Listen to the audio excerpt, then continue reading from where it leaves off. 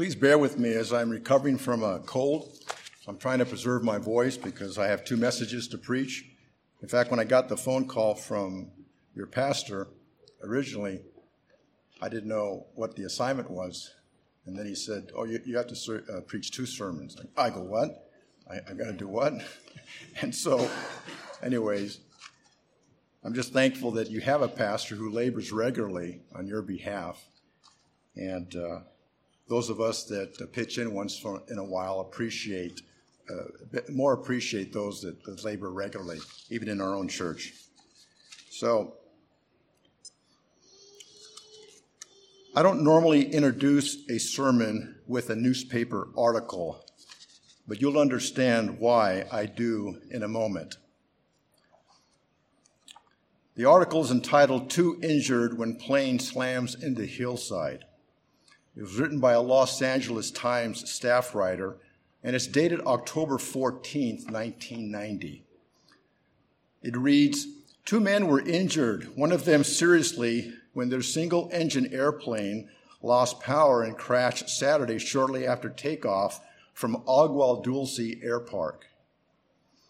The pilot and his passenger were airlifted by the sheriff's helicopter to Henry Mayo Newhall Memorial Hospital in Santa Clarita, both with head injuries suffered in a 2 p.m. crash, the Los Angeles County Sheriff's Department said.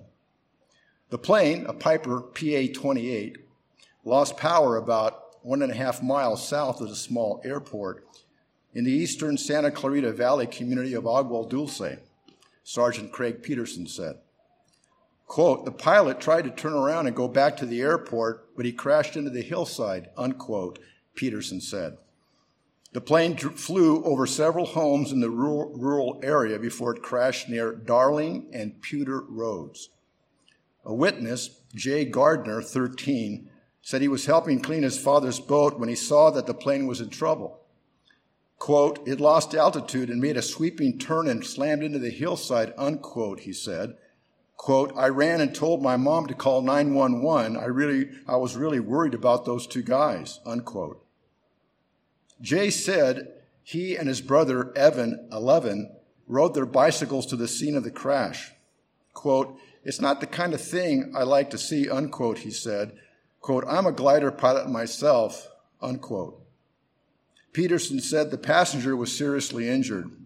A spokeswoman for the hospital said the 2 victims asked that no information about their condition be released, unquote. Thankfully, the 2 passengers, the pilot and his passenger, survived.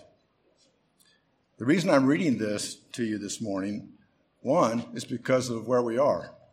We're about a 35-minute drive from this air park, as some of you may already know. And the second reason is that I was the passenger in that aircraft. The pilot and I both worked together as teachers at a high school in North Long Beach. I need to make a correction, though. It mentions that the passenger was more severely injured.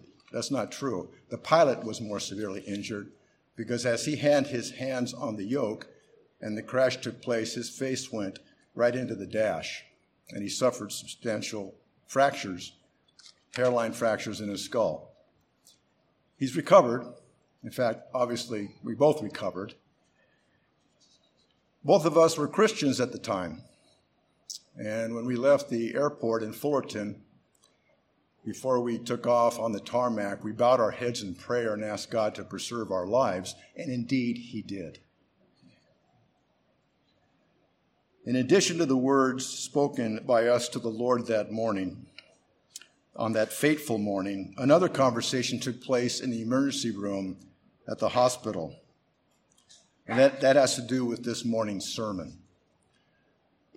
After they had brought us in, and I have a world of admiration for the LA County Sheriff's Rescue Team. They're so professional, and I would go before any commercial for the LA County Sheriffs and bear testimony to what they did.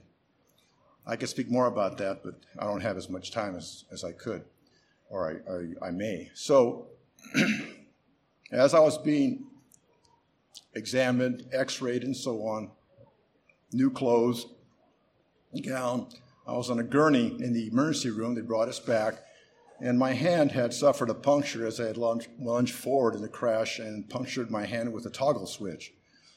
And so when I was in the emergency room, the surgeon was stitching up my hand as I lay there, and I'm watching him. I'm 2 feet away from my hand here, and I'm admiring his work. I said, "Doctor, you do good work, you know."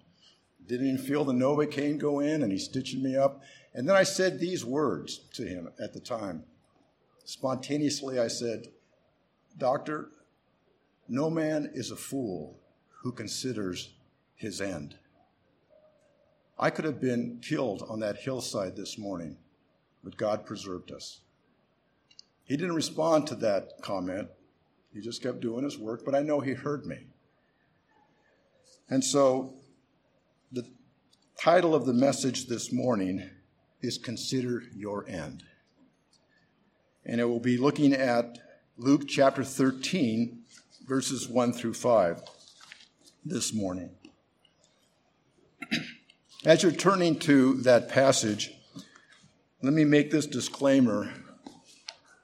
I'm well aware that there may be some of you here this morning, or some who may hear this message online, that may have been in a near-death experience, or perhaps you've known someone who has, or perhaps has even died suddenly. It's more common than you might think as we talk to each other and get to know each other's background. But people do die, and they die suddenly. Before we read the passage in Luke chapter 13, verses 1 through 5, let's first consider the context of this chapter. Luke is recording an event that likely occurred during the final months of our Lord's 3-year public ministry. According to verse 22 of our chapter, Jesus was teaching through the cities and villages of Israel, moving from the region of Galilee, which was in the northern part of the country, towards Jerusalem, the capital in the southern region of Judea. His interaction and confrontations with the Jewish leaders were increasing in frequency and strength. And we read this in chapter 11, just 2 chapters before our own. Our passage at the beginning of Luke chapter 13 comes at the end of a lengthy talk by our Lord in chapter 12 that was addressed primarily to his disciples. And if you have a red letter edition Bible as I do, you'll see that that chapter is just about all in red. So with that, let's read the passage, the 5 verses of Luke, beginning at verse 1, of Luke chapter 13, beginning at verse 1. And remember, this is God's revelation to us. There were present at that season some who told him about the Galileans whose blood Pilate had mingled with their sacrifices. And Jesus answered and said to them, "Do you suppose that these Galileans were worse sinners than all other Galileans because they suffered such things? I tell you, no, but unless you repent, you shall likewise perish. Or those 18 on whom the tower in Siloam fell and killed them, do you think that they were worse sinners than all others that dwelt in Jerusalem? I tell you, no, but unless you repent, you shall all likewise perish." My goal in preaching this message this morning is to impress upon each of us, especially the unsaved, the need to consider our end, that is, the end of our lives in this present world, and to be prepared for it, knowing that it could come upon us suddenly or unexpectedly. As General Stonewall Jackson said to Captain John Imboden following the Battle of Bull Run during the American Civil War, quote, "Captain, my religious belief teaches me to feel as safe in battle as in bed. God has fixed the time for my death. I don't concern myself about that, but to be always ready no matter when it may overtake me." No matter when it may overtake me.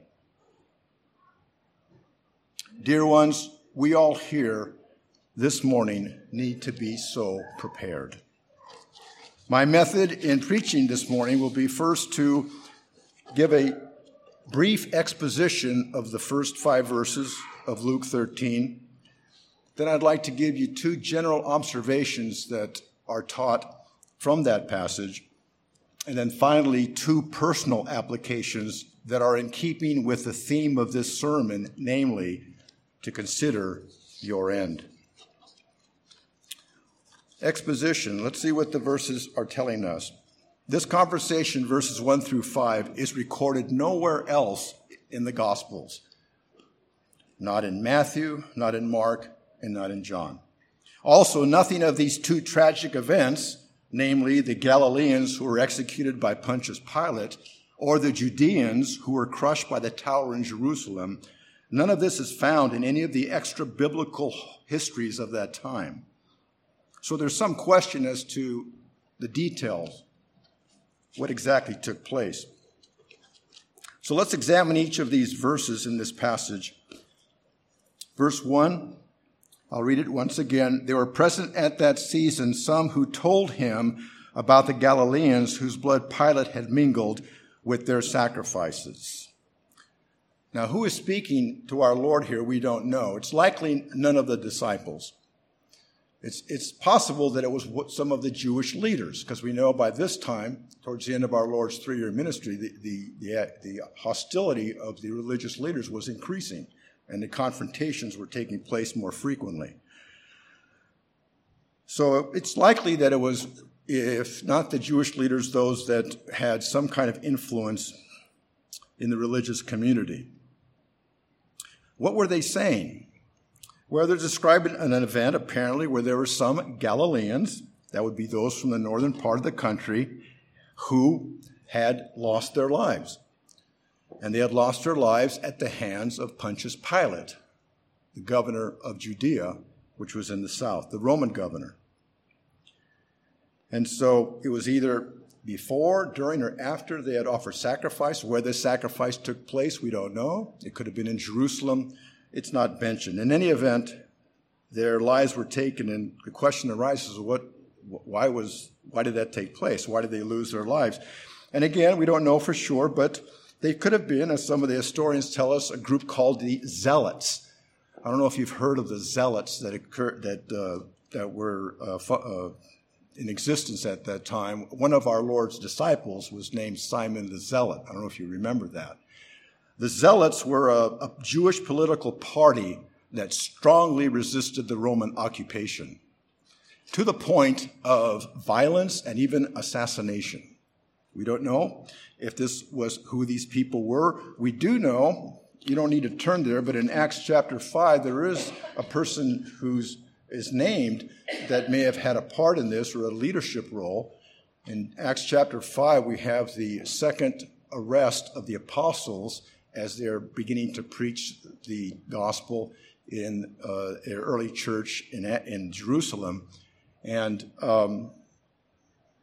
the Jewish leaders there are adamant against them and even ready to kill them. And so they're taken in custody, and they're challenged by the authorities. And there's a gentleman by the name of Gamaliel. You may have remembered this. Gamaliel was a leader of the Pharisees, and he had some influence, obviously, in his person and in his words. And he mentions to the leaders, after they excused the apostles out of the room, he addresses them, if you remember, and he brings up instances where others have caused problems, such as they expected the apostles were about to do. And he said in verse 36 of chapter 5, "For some time ago, Theudas rose up, claiming to be somebody. A number of men, about 400, joined him. He was slain, and all who obeyed him were scattered and came to nothing. And after this, Judas of Galilee," notice Galilee, "rose up in the days of the census and drew away many people after him. He also perished, and all who obeyed him were dispersed." And so he uses this as an argument to say these men are likely going to come to an end in what they're teaching. So this is a possible explanation as to who these were who lost their lives at the hands of Pilate. But why did they speak to Jesus going back to our verse 1 of chapter 13, why would they even bring this up? Again, we don't know. Could it have been that our Lord himself was Galilean? He was from the north. All of his disciples were from Galilee, with the exception of Judas Iscariot, who was from Judea. Maybe they wanted to provoke an argument. They were always looking for him to say something that they could accuse him of. Maybe they brought in Pontius Pilate, the Roman governor of Judea. Maybe they wanted him to say something against him. We really don't know. We don't know by the verse that we read, but we do know by the verses that are following. Let's read now verses 2 and 3.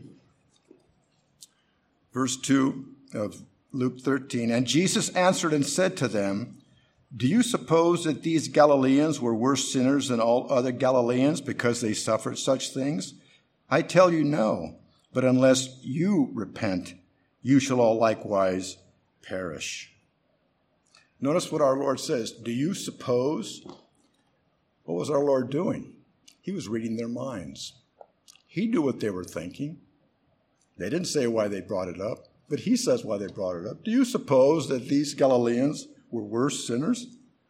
So note for a moment how great our God is, how great our Savior is. Time and time again in the New Testament, you see it, or the Gospels rather, you see him interacting with people. And in Luke itself, chapter 7, he read the mind of Simon the Pharisee when Simon invited him for a meal. And that's when the woman came, the prostitute who had been saved, and washes our Lord's feet with her tears and anoints them. Our Lord knew what Simon was thinking. Simon didn't say anything about what he was thinking. Or later on in the same book of Luke, chapter 18, the rich young ruler. And there's other instances that I could bring up, but we don't have the time, but where our Lord knew what people were thinking. And sometimes you don't know what they're thinking until he gives them a response.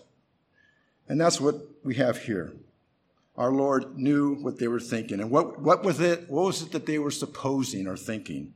That these Galileans who suffered at the hands of Pilate had to have been worse sinners than the other Galileans. Notice that. They're not saying that these people are just bad in and of themselves, but they're saying they are the worst ones of the worst. In other words, suggesting that all the Galileans were questionable in their behavior. Oh, these are the worst, though. See? And so, but our Lord's masterful response is that he uses their words or their thoughts, which he reads in their minds, as an opportunity to confront them with their own spiritual need. He used the thoughts of these opponents to confront them with their own spiritual need, as if to say, unless you repent, you yourself will be judged for sin, as you suggest that these Galileans were for their sin. So he takes this opportunity to address them and how faithful our God, our Lord, our Jesus is to confront sinners with their sin. He came as the friend of sinners. We just sang that in a hymn a short time ago. And so his words were calculated to do good to those that he interacted with. He was always doing good and reaching out to lost sinners. And what was the most important thing that he told these men? He says, unless you repent. Repent. A prominent and key word used by our Lord during his gospel ministry. You might remember in the first chapter of Mark, where our Lord begins his ministry.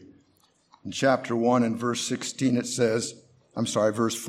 says, Jesus came to Galilee preaching the gospel of the kingdom of God and saying, the time is fulfilled and the kingdom of God is at hand. Repent and believe in the gospel. The first directive he gives those he preaches to is to repent. To repent. And this command or injunction is continued as you read through the Gospels and into the book of Acts, as the apostles preached both in Jerusalem and Samaria and to the uttermost parts of the world. Repent is a word that we hear not often enough in our churches at large. What does it mean? As some of you might know, The Greek word metanoia means to think differently or afterwards to reconsider. To think differently or afterwards to reconsider. That is to change one's mind. And it carries with it the feeling of regret or guilt. Notice that Jesus taught this universal need to repent, where he says, "You shall all likewise perish." That is, those of you that do not likewise repent will likewise perish. Let's go on with the last two verses of our passage, verse 4 and 5. Our Lord continues, "Or those 18 on whom the tower in Siloam fell and killed them, do you think that they were worse sinners than all other men who dwelt in Jerusalem? I tell you no, but unless you repent, you will all likewise perish." You notice that our Lord responds with his own example of an untimely and tragic death. They brought up the Galileans. He brings up those that lived in Jerusalem. How this tragedy occurred, we don't know. But where it happened, we do. At the end of verse 4, it says, "the men who dwelt in Jerusalem." So the tower that fell was likely part of or connected to the pool of Siloam in the city of Jerusalem, which we read about in John chapter 9. We also see how our Lord answers the previous example in verse 1 of the Galileans, who were from the northern part of the country, by this event that occurred in Jerusalem in the south, or as has been said, from Dan to Beersheba. You may have heard that expression, Dan being in the north, Beersheba in the south of Israel. So all would have needed to repent in the land. And remember, the Jews were God's chosen people. And if you most likely already know, they counted themselves favored as a result of that. And yet our Lord says, nevertheless, you must repent. So being the favored people of God as they were, did not prepare them for life after death. Finally, at the end of verse 5, our Lord repeats the injunction and the command, quote, "Unless you repent, you will all likewise perish." Our Lord never spoke an idle word, and here he speaks a warning twice. And we need to take note of that. So having looked at the scriptures verse by verse, or the verses one by one, let's turn now to some general observations. I have two general observations that we can draw from this passage. Number one, God occasionally kills sinners during this life. God occasionally kills sinners during this life. I'm reminded of a sermon titled by Tom Lyon. I don't know if you all know who Tom Lyon is. He had a sermon entitled, "The God of the Bible Kills People." Typical Tom Lyon. Short, direct. But it is true. God occasionally, and I emphasize the word occasionally, kills sinners during this life. The Genesis flood, chapter 7. Many sinners lost their lives, didn't expect to lose their lives or die. Sodom and Gomorrah, Genesis chapter 19. God destroyed human life. In the New Testament, King Agrippa the first, in Acts chapter 12, he was sitting on his throne and the people are shouting out, "The voice of a God and not a man." And it says he did not give glory to God, so God struck him with worms, and he gave up his spirit, even while on the throne. And who could forget professing Christians, Ananias and Sapphira, in Acts chapter 5, who lied to the Holy Spirit by misrepresenting what they had done as a benevolence gift. They lied to the apostles, and each of them lost their lives. And dare I bring up the passage in 1 Corinthians that gives us the rules on how to honor the Lord's Supper. and those who did not honor the Lord's Supper. Some got sick and some died. God occasionally kills people during this life. The second general observation, God in his long suffering more often postpones punishing sinners until the afterlife. God in his long suffering more often postpones punishing sinners until the afterlife. Do you remember the psalmist Asaph in Psalm 73, how he was grieved and upset because the wicked, the prosperous wicked, were not being judged? Turn with me, if you will, to Psalm 73, and we'll take a look at those verses. Psalm 73. We're not going to read a whole lot, just a few selected verses here. Asaph, a psalmist, who wrote many psalms, at least 11 or 12 psalms. But notice in verse 3 through 5, Asaph writes this, Psalm 73, verse 3. For I was envious of the boastful when I saw the prosperity of the wicked. For there are no pains in their death, but their strength is firm. They are not in trouble as other men, nor are they plagued like other men. But notice in verse 4, there are no pains in their death. So he's grieved to see that justice has not been met. And these men, or whoever they are, go on. But notice further on in the chapter, verses 17 through 19, where we hear the end of the story. He says, until I went into the sanctuary of God, then I understood their end. When he came into the house of God's worship and was able to enter into God's perspective of how things are, of what reality is. Did you know that, dear ones? When you come to this place and you're being taught, this is reality, and what goes on out there is not the real thing, and it's going away. When he came into the house of God, or the sanctuary of God, then he understood their end. Surely you set them in slippery places. You cast them down to destruction, and how they are brought to desolation in a moment. They are utterly consumed with terrors. That's the end of the story for those that reject God and refuse to bow to his rule and reign. And so it is indeed a truth that God, in his long suffering, often postpones punishing sinners until the afterlife. Now, having looked at some general observations, let's focus in now, with what time we have left, to personal applications. There's two of them. The first one is this. We are reluctant to consider our own end in this world.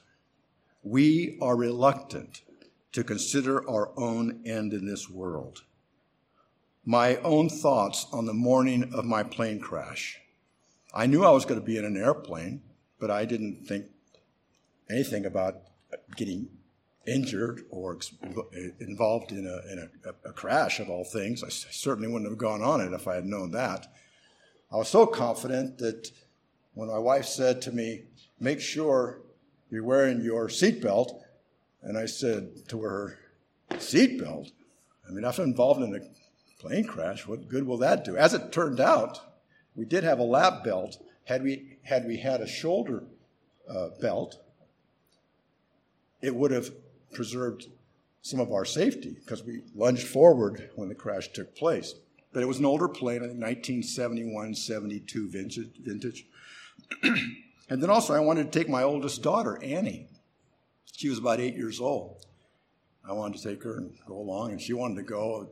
Linda said, let's put it this way, she discouraged me from taking Annie.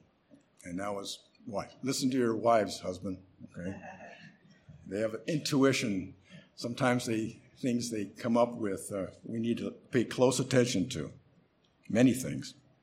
So I had no thought of any danger that day. We are reluctant to consider our own end in this world. The Jews who confronted our Lord in our passage, Luke chapter 13, they're talking about these Galileans over here, and this is what happened to them. What does our Lord say? He points the finger to them, unless you repent, you see. And so the Jews themselves had no idea, nor did the Galileans or those in Jerusalem had any idea that they would end their lives.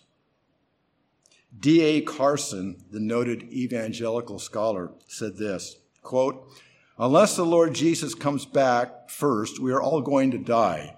Yet for various reasons, we live in a culture that focuses on the present, on the unending now. So when death arrives, as it inevitably does, it almost always seems too early.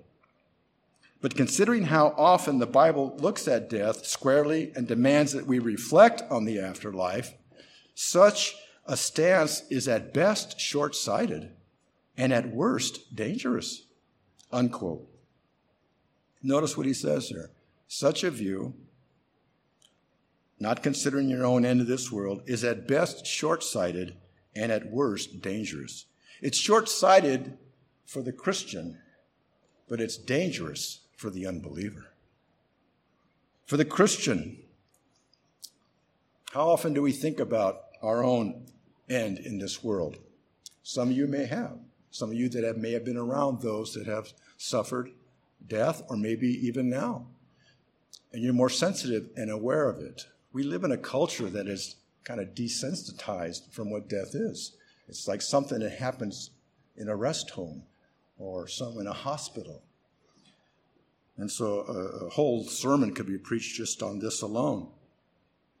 When was the last time you heard a Bible study or a sermon series on dying, and not just for the terminal, but for those of any age?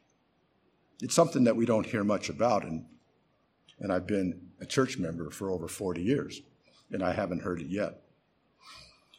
Dear Christian, in the same way that we were never meant to live out our human existence by remaining in our mother's womb, so we were not meant to live out our existence by remaining in this present world. Now, listen to this. Our physical death, dear Christian, commences or begins the eternal state for which we were created, and in which we who are Christians are ultimately fulfilled as human beings. How earthbound we all are, even as Christians we are. Our physical death commences the eternal state for which we were created, and in which we who are Christians are ultimately fulfilled as human beings. That's why the Apostle Paul could confidently write, "For me to live is Christ, and to die is gain." Those were not empty words, dear ones. He meant that from the bottom of his heart. For me to live is Christ, and to die is gain. That's in Philippians chapter 1 and verse 21. Do you share this view, dear Christian? We just sang a hymn earlier, hymn 142. Let me read to you part of the last stanza. Quote, "We, alas, forget too often what a friend we have above. But when home our souls are brought, we will love thee as we ought." As Mario so faithfully reminded us of our home. Where is our real home? But notice it also says in that stanza, a friend we have where? Above. The glorified Lord Jesus Christ in glory in heaven. And you know, he wants you to be with him, dear Christian. The night before he was arrested and crucified, in John chapter 17, he prayed to his Father. In John 17, verse 24, he prays to the Father, "Lord, I pray that those whom you have given me will be where I am, that they might behold my glory, which you gave me before the world began." The Lord wants you to be with him, or wants us to be with him more than we want to be with him.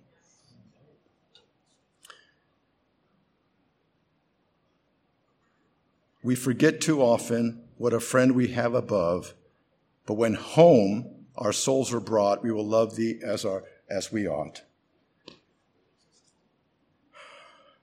Dear Christian, are you afraid to die? I didn't say, are you afraid of dying? I said, are you afraid to die?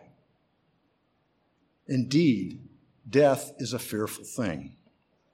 There are biblical reasons to fear death for the Christian, but for the Christian, there are also reasons to not fear death.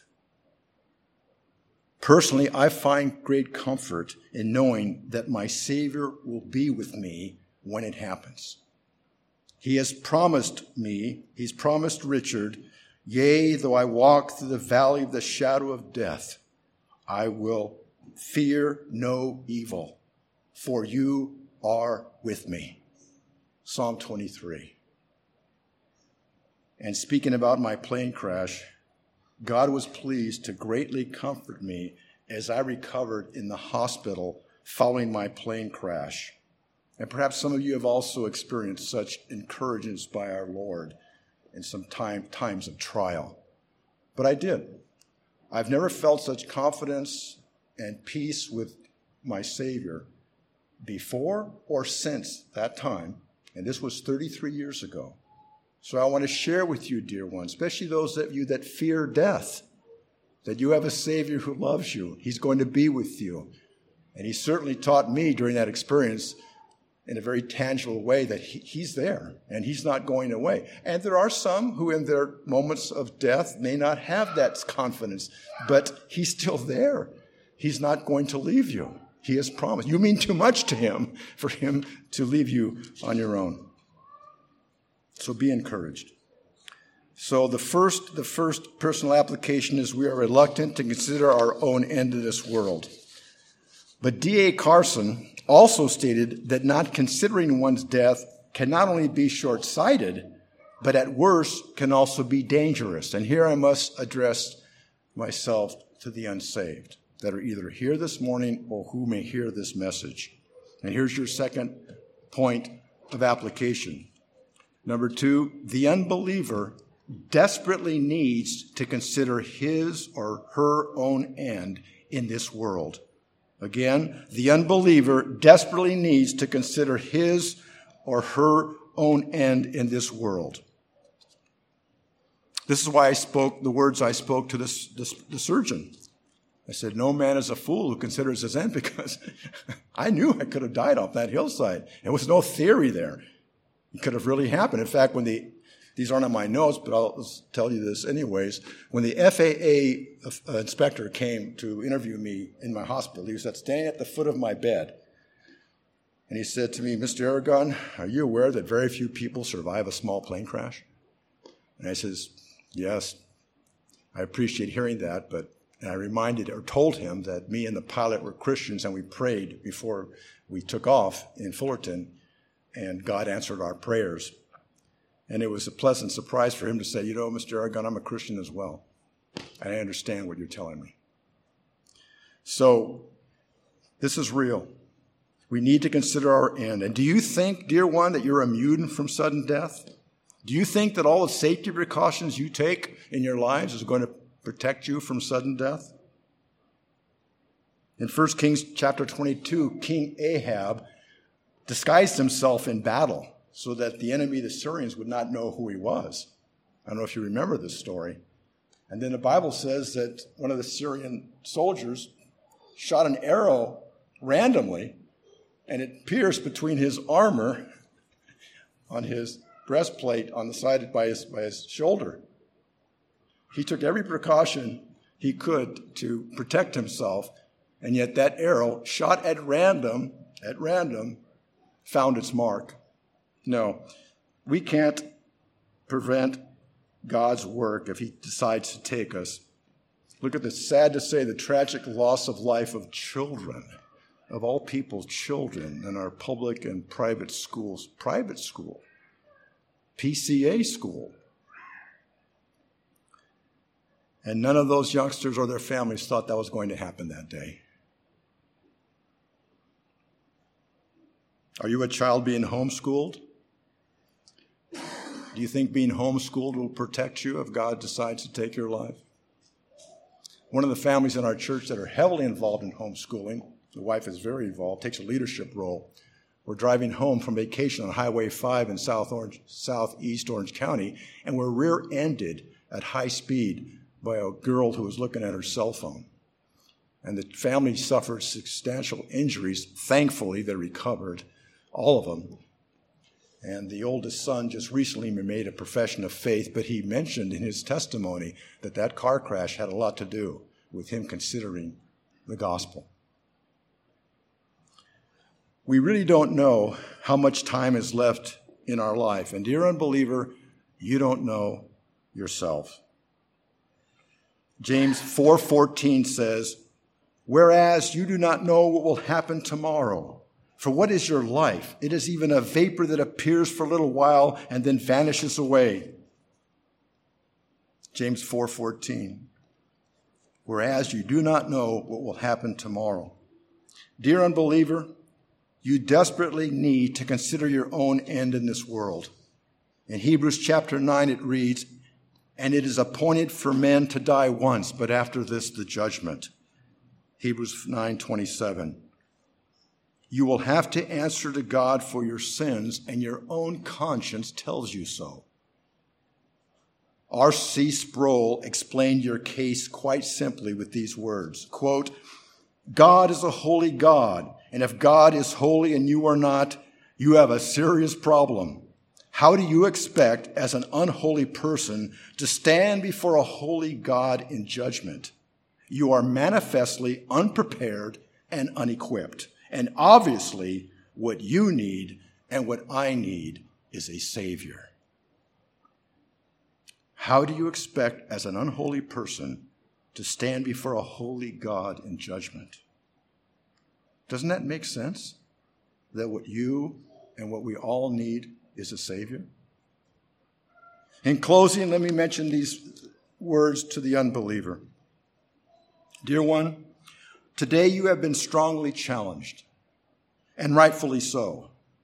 But let me finish with a word of encouragement, for that's what the gospel is. It's good news. God the Son came into this world in order to save sinners just like you. And Jesus Christ, the God-man, calls upon you today to consider your end in this world, to repent of your sins, and to place your trust in the death of Jesus Christ as the payment for all your sins. Jesus is willing to save you. That's why he came, and that's why we sang, and why it's in the scriptures, that he is the friend of sinners. Please, please, please heed the warning voiced by our Lord in verses 3 and 5 of our text. Twice he warned, unless you repent, you will all likewise perish. Unless you repent, you will all likewise perish. And do it today. Amen.